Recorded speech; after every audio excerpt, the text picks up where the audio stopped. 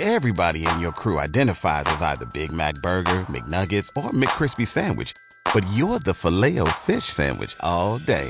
That crispy fish, that savory tartar sauce, that melty cheese, that pillowy bun. Yeah, you get it. Every time. And if you love the Filet-O-Fish, right now you can catch two of the classics you love for just $6. Limited time only. Price and participation may vary. Cannot be combined with any other offer. Single item at regular price. Ba-da-ba-ba-ba. Talk shoes. Recorded live.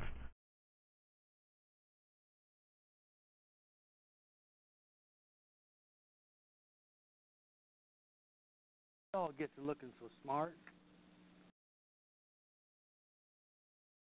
Sheep number, 155? We're looking at the Ten Commandments, realizing that they are a part of the Old Covenant. There are some factors in the Old Covenant that are renewed for the New Covenant because the one that they are about has not changed, and that those that are about God has not changed. There are some things there that are put in those Ten Commandments as lessons, and we've lost the lesson, but we're going to learn those. There are some things that Jesus looked at and said, now you have heard of old that it was said this way, but I'm going to tell you that it's different than that now, because He changed the law, and the New Covenant is different than the Old Covenant, particularly in its end result. Whereas the Old Covenant was designed to bring about a consciousness of sin and death, the New Covenant brings about forgiveness and life. Let's go to Acts. I just got out of Acts, didn't I? Let's go to Exodus.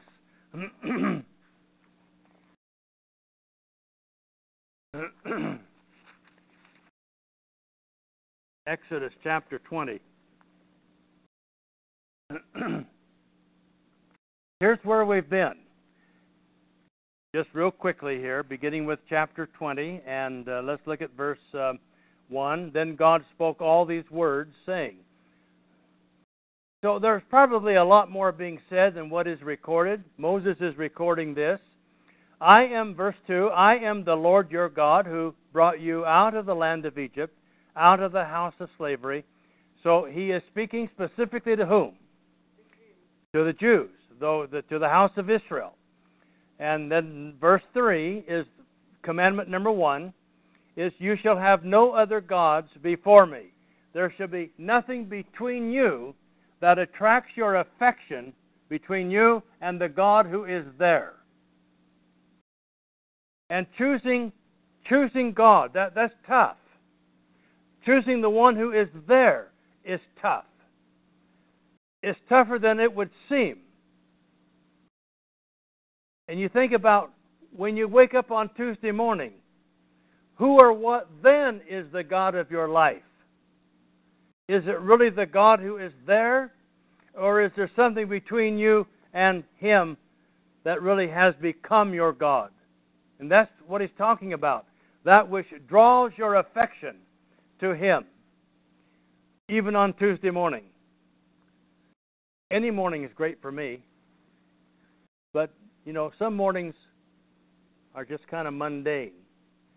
Tuesday morning, that's exciting. Tuesday morning is a mundane morning for some of us. But God still leaves it up to us. I want you to really get a handle on this. God still leaves it up to us what we do about what He has just said.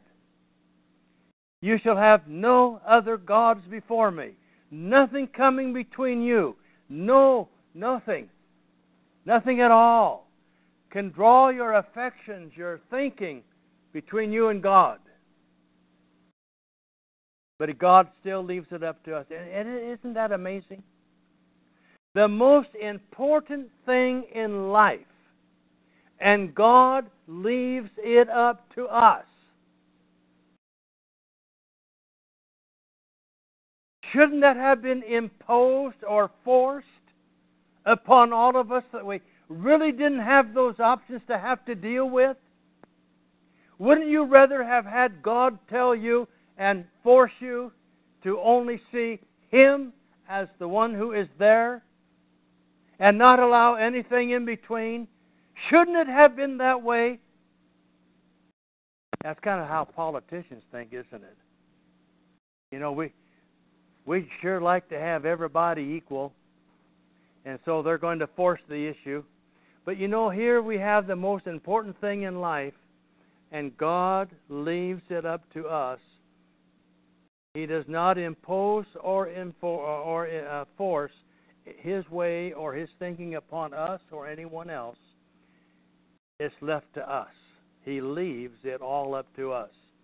Then, in verse 4, the second commandment was, not only are you to have no other God before Him, there is one God. That's retaught in Ephesians chapter 4 and verse 5 and many other places. But those are the ones that we've looked at. In verse 4, you shall not make for yourself an idol. That's anything that is how you reflect God to be.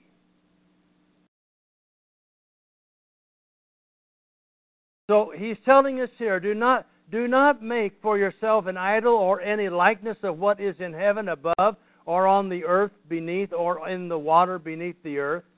Don't reduce God who is there to anything less than what is there.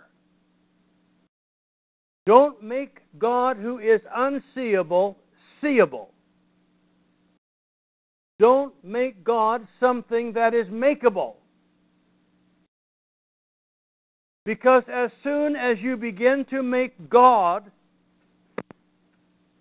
after any fashion of your thinking, you have reversed the role. God has created you. You cannot create a God.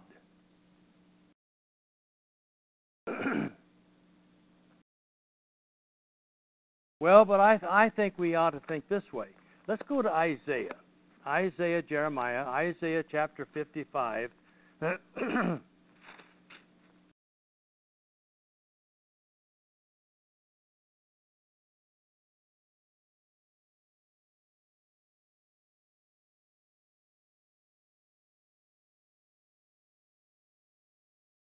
And let's start with verse 6. And we have an idea about how we would like God to think. How we would like God to think about what we think. Rather than learning what it is what God thinks and surrendering ourselves to that, we try to have an idea in our mind that somehow God's going to be acceptable of however it is we think. Folks, that's dangerous. Look at this passage. Isaiah 55 and verse 6. Seek the Lord while He may be found. So whose responsibility is it here? Ours. You seek the Lord while He may be found. Call upon Him while He is near. And that word call means to appeal to. It means when you have appealed to Caesar in the New Covenant, it means that you have surrendered everything you own to Caesar. Your family, all of your farms, all of your orchards, everything has been surrendered to Him. That's the word that's used for call here. But that's not where we want to go for now. But that's just something that's free. Verse 7. Let the wicked forsake his way. Who's responsible for that? Who's responsible here? In forsaking your way, the ways of the wicked? The wicked are. And the unrighteous man his thoughts. Who's in control of his thinking? The unrighteous man. He has the responsibility here. Let him return to the Lord. Who has to return to the Lord? By whose authority and by whose choice? The man's choice, the individual's choice. You're not following me, are you? Yeah. Okay. And then God will have compassion on him. The one who has made the deliberate, rational choice to do the right thing is the one that God, He picks up on you. He will have compassion on that man and to our God, and He will abundantly pardon. Now notice verse 8, and that's where we wanted to come. Because we tend to think that somehow how we think is how God's going to be. But my thoughts are not your thoughts, nor are your ways my ways, says the Lord. Now we need to pause on that. You need to think about that. My thoughts are not your thoughts. Repentance is bringing your thinking into an alignment with how God thinks. Verse 9. For as the heavens are higher than the earth, so are my ways higher than your ways, and my thoughts than your thoughts. So we need to bring our thinking into alignment with how God thinks.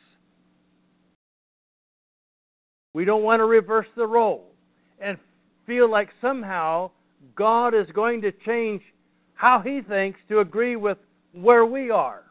That's not how it works. And of course, the Scriptures are true to God's thinking.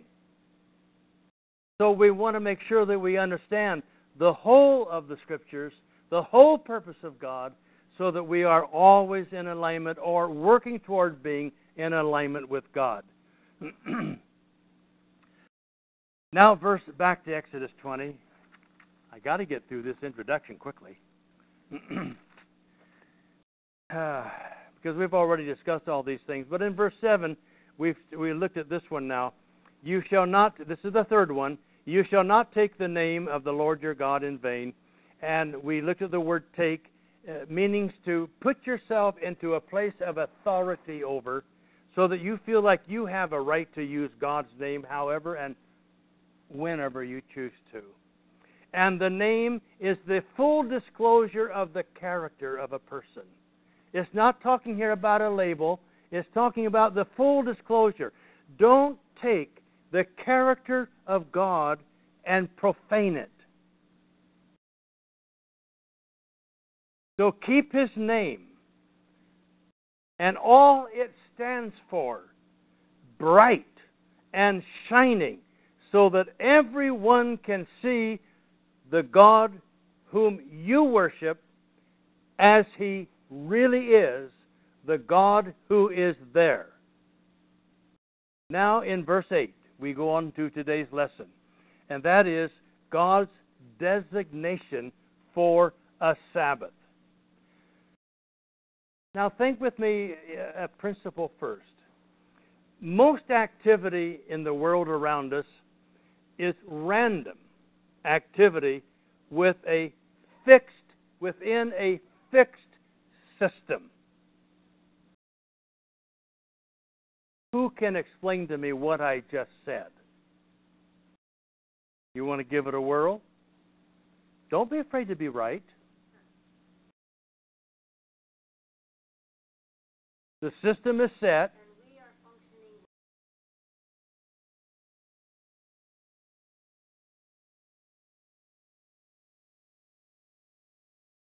So with people, that's true.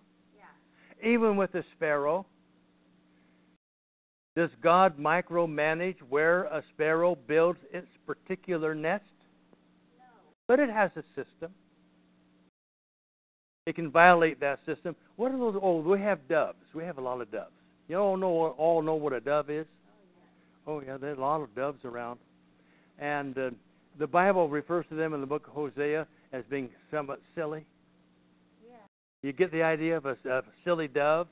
And he talks about the people of Israel as a silly dove. That's Hosea. And isn't it interesting that doves just kind of build their nest anywhere? Yeah. And we find eggs out on our walk. You know, they come off and they put their eggs on the ground. You know, they don't seem to have much of a system. But the point is that most activity in the world today, storm activity, is random activity, but within a fixed system. And God does not micromanage even the sparrow's life. God knows. Now I'm going to read the scripture, so listen up. God knows when things go bad for a sparrow. Let's go back to Matthew. Matthew chapter 10.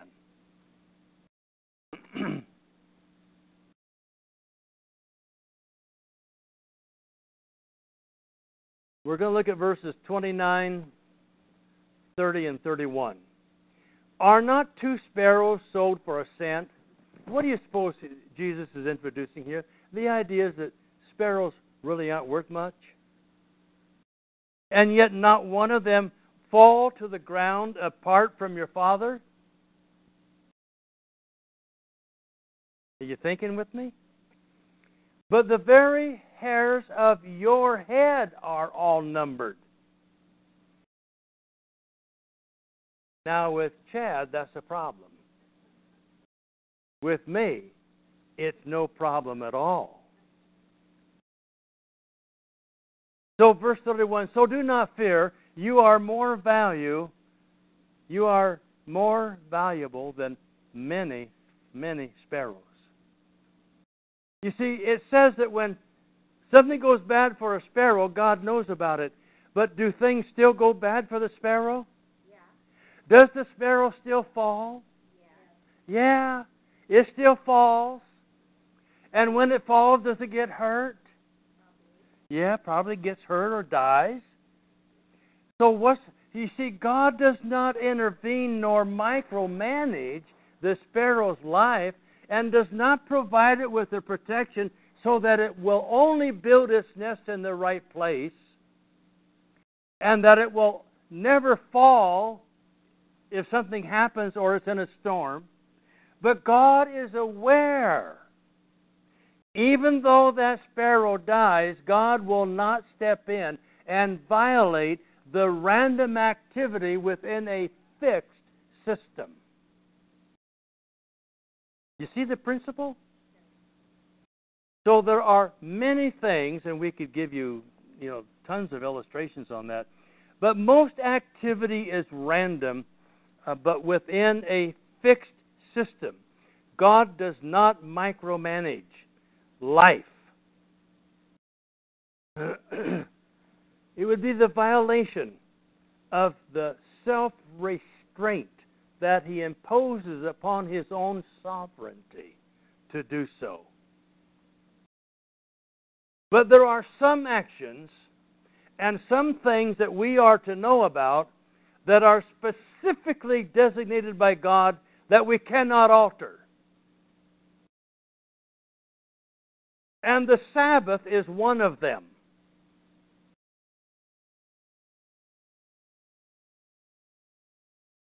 There are some matters that God has not left to man to decide. So if you will go with me to Exodus 20. Now, by the way, I'm not done yet. That doesn't clarify everything. But look at Exodus chapter 20 now and verse 8. You shall not take the name of the Lord your God in vain. That's verse 7. Now number 8. Remember the Sabbath day to keep it holy.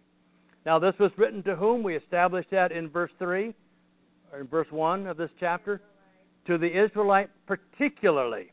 Now we're going to go back and give you some history behind this in just a moment. Remember the Sabbath day to keep it holy. 6 days you shall labor and do all your work, but the 7th day is a Sabbath of the Lord your God. In it you shall not do any work, you or your son or your daughter. And by the way, if you did, what happened to you? You're right. You're thinking right. So don't mess up on the Sabbath day. Now remember, we're not done yet. Or your male or your female servant or your cattle or your sojourner who stays with you. For in 6 days the Lord made the heavens and the earth, the sea, and all that is in them, rested on the 7th day. Therefore the Lord blessed the Sabbath day and made it holy. Now, first of all, let's look at that context. And then we have to expand it out. First thing he begins with is the idea of remember. Remember, that's in verse 8. Remember the Sabbath. Remember the Sabbath day. Keep the access to this fact unencumbered. That's what a memory does. I have some things, I have problems remembering sometimes. I guess I have about a 27% loss of memory. And I can feel that. Hopefully that comes back. But the access into your memory is to be unencumbered when it comes to this subject about what he's talking about here. If you go into a store, we have fire lanes. And if you have a fire lane that goes through a storage part of your store, what do you have to do in that fire lane? Or a school? Keep it clear. That's the idea here with this word remember, is to keep the access into your memory clear. Don't let it get cluttered. If you get it cluttered up and you have a fire lane to the exterior and you allow it to get cluttered and you have a problem, what happens with your exit? Can't get out. People die. So that's the kind of an idea that he is stressing here, is that we must remember. That means keep the access to this truth unencumbered. Don't let anything get in the way of your thinking about this issue and remembering about the Sabbath day. We do. You see, that's why we review things here, because we have to always keep remembering, is to remember that we don't get our minds cluttered with things that destroy or get in the way of our quick access to our thinking. Don't let the affairs of life clutter your life. Don't let the memory of creation get dimmed. Let it always be accessible. Look with me in Luke chapter 17. Luke chapter 17.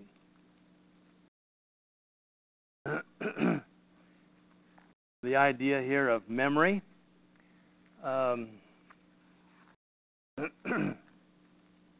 Luke 17 and verse 32.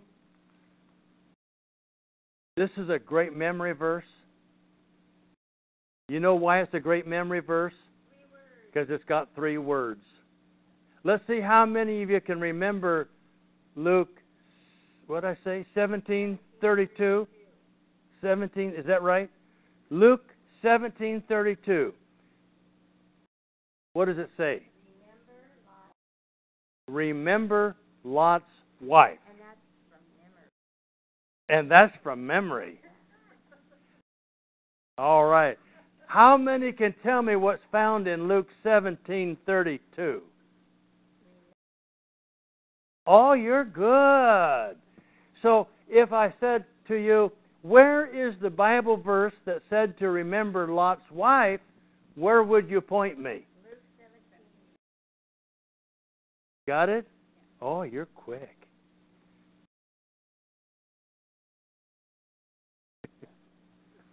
All right. I think we're getting the point there. So remember Lot's wife. He's saying, don't let your mind get cluttered so that you forget what happened to Lot. When she looked back, what happened to her? Remember? She turned into a pillar of salt. I don't know whether it's in today's bulletin or it was in last week's bulletin. I had a little one in one of those little one-liners. If it's not there today, maybe it'll be in next week. I meant to put it in today, but I may not have got it in. I'm working about 3 weeks ahead. Sometimes I forget. What's that, Fred? Well, I suppose because it was the salt sea, he just used the natural minerals that were there, but I don't know the answer. other than that.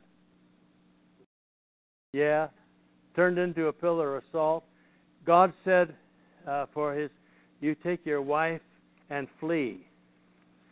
And so the little one-liner I've got in the bulletin is, the little boy says, I know what happened to Lot's wife, but what happened to the flea? You'll see it whenever it comes up. Or was it there last week? I don't remember. But anyway, play on words there. But you have to remember that if you made a decision to go with God His way, He says, don't forget, remember Lot's wife, the consequences of turning back. The consequences of turning back. Or just looking back. Or just even looking back. Just turning to look back with favor upon the world that you're just coming out of. And what a mess it was. But she turned and looked back to a society filled with homosexuality, perversion, and that's why that's where our words Sodom and Gomorrah come from. Sodomy and gonorrhea come from the word Sodom and Gomorrah, which is the Old Testament story here about what it was that they were called out of, and going out of that on their escape, Lot's wife looked back to what, who knows. But whenever you turn from sin and go to what's right, go from secularism to Christianity, whatever it is you've turned from, to go toward what's right, and then you look back, there are consequences. You always are weakened in some way. So he's giving a principle here. That's the idea of remember. And he says to do the same thing to the Sabbath. Do not allow anything to clutter the avenue and access in your mind to the understanding of what the Sabbath is about. Look at what he says in Ecclesiastes. You know how to find Ecclesiastes? Where is Ecclesiastes in the Old Testament?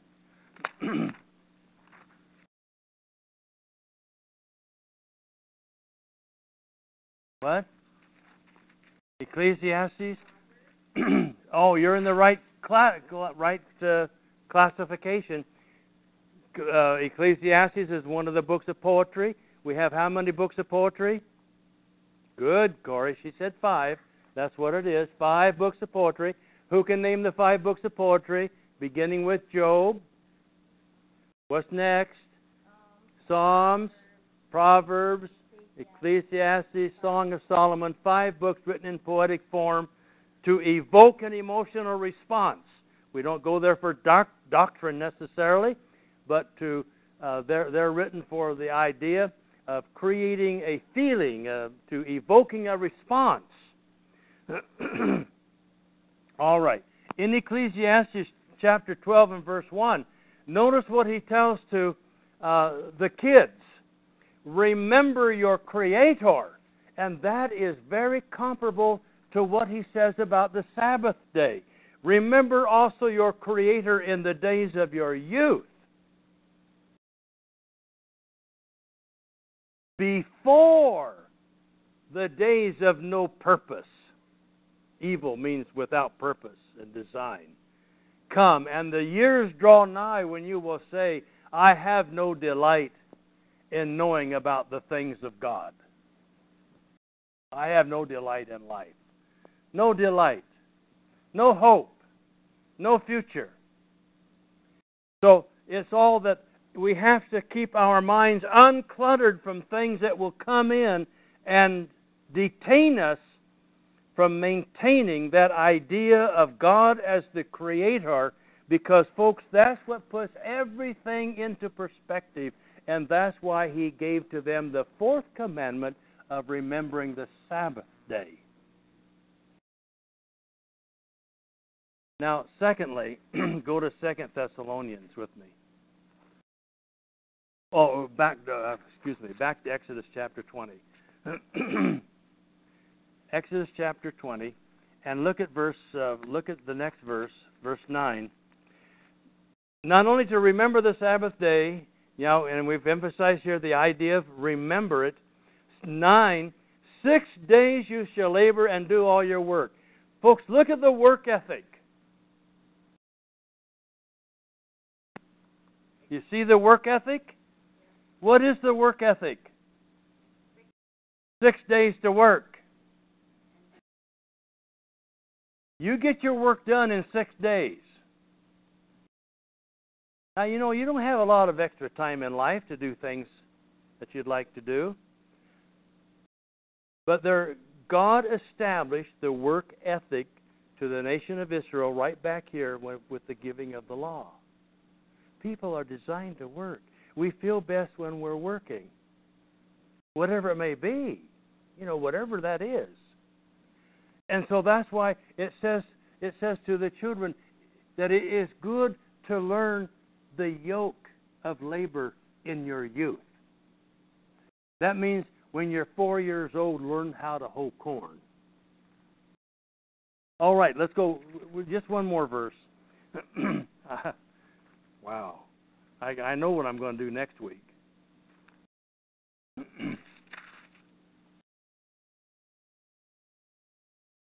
In 2 Thessalonians chapter 3, verse 10. 2 Thessalonians chapter 3, verse 10. Now here, we're talking about God established a work ethic along with the remember the Sabbath day. And that is that you're to work, get your work done, get it accomplished. But then, the seventh day, you're to do what? Okay, now next week, God permitting, we're going to show you how progressive revelation works in the application of that to the new covenant. But that's not where we are today. We're looking at the context itself. So in 2 Thessalonians chapter 3, verse 10, even when we were with you, we used to give you this order. Now, we, speaking of the apostles, and those who are probably Paul, Silas, and Timothy, when they were with the church at Thessaloniki, when we were with you, we used to give you this order. If anyone is not willing to work,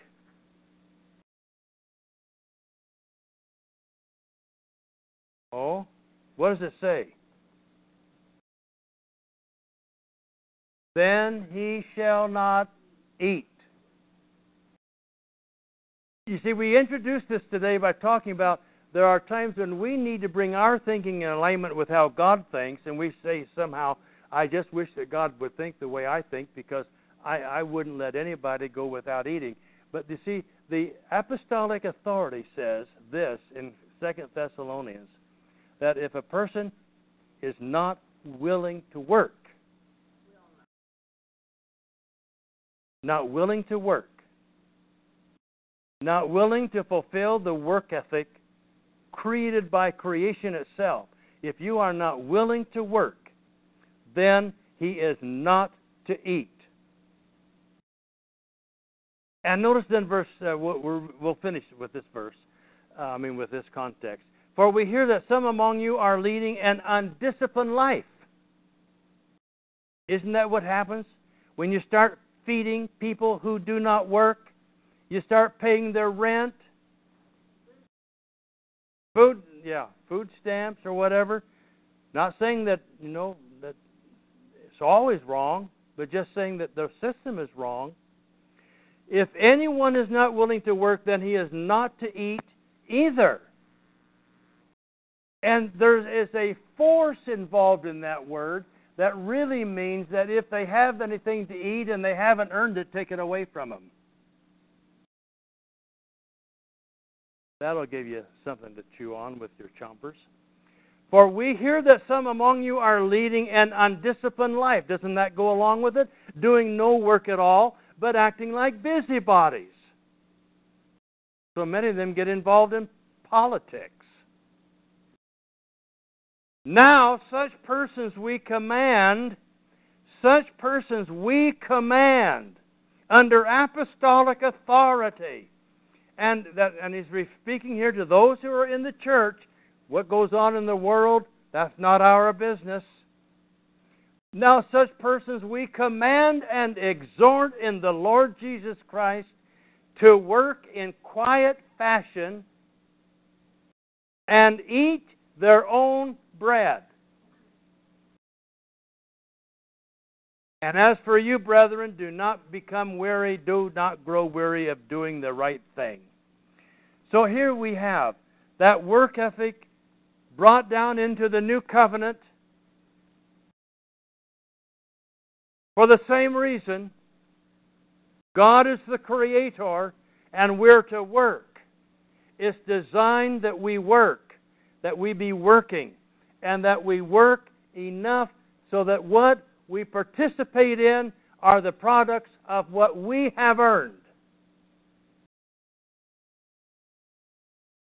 That cuts a lot of foolishness out of life right there. All right, we've got to quit, folks. Next week, we're going to talk about how you look at the Sabbath even includes your guest. But remember that we're still looking at it from the standpoint primarily of the Old Covenant. All right, where have we been today? Briefly, we have reviewed verses 3, 4, and 7 about God, and we have introduced the idea of the Sabbath and that it was a day of rest, not of worship. Now, that'll cause you some things, but nowhere in the Bible is the Sabbath day ever considered a day of worship. It is a day of rest. And we'll find the application why that is so critical when we get down to the book of Hebrews chapter 4. Okay? Let's sing one verse of a closing song today. O'Reilly! You need parts? O'Reilly Auto Parts has parts. Need them fast? We've got fast. No matter what you need, we have thousands of professional parts people doing their part to make sure you have it. Product availability. Just one part that makes O'Reilly stand apart. The professional parts people. O'Reilly!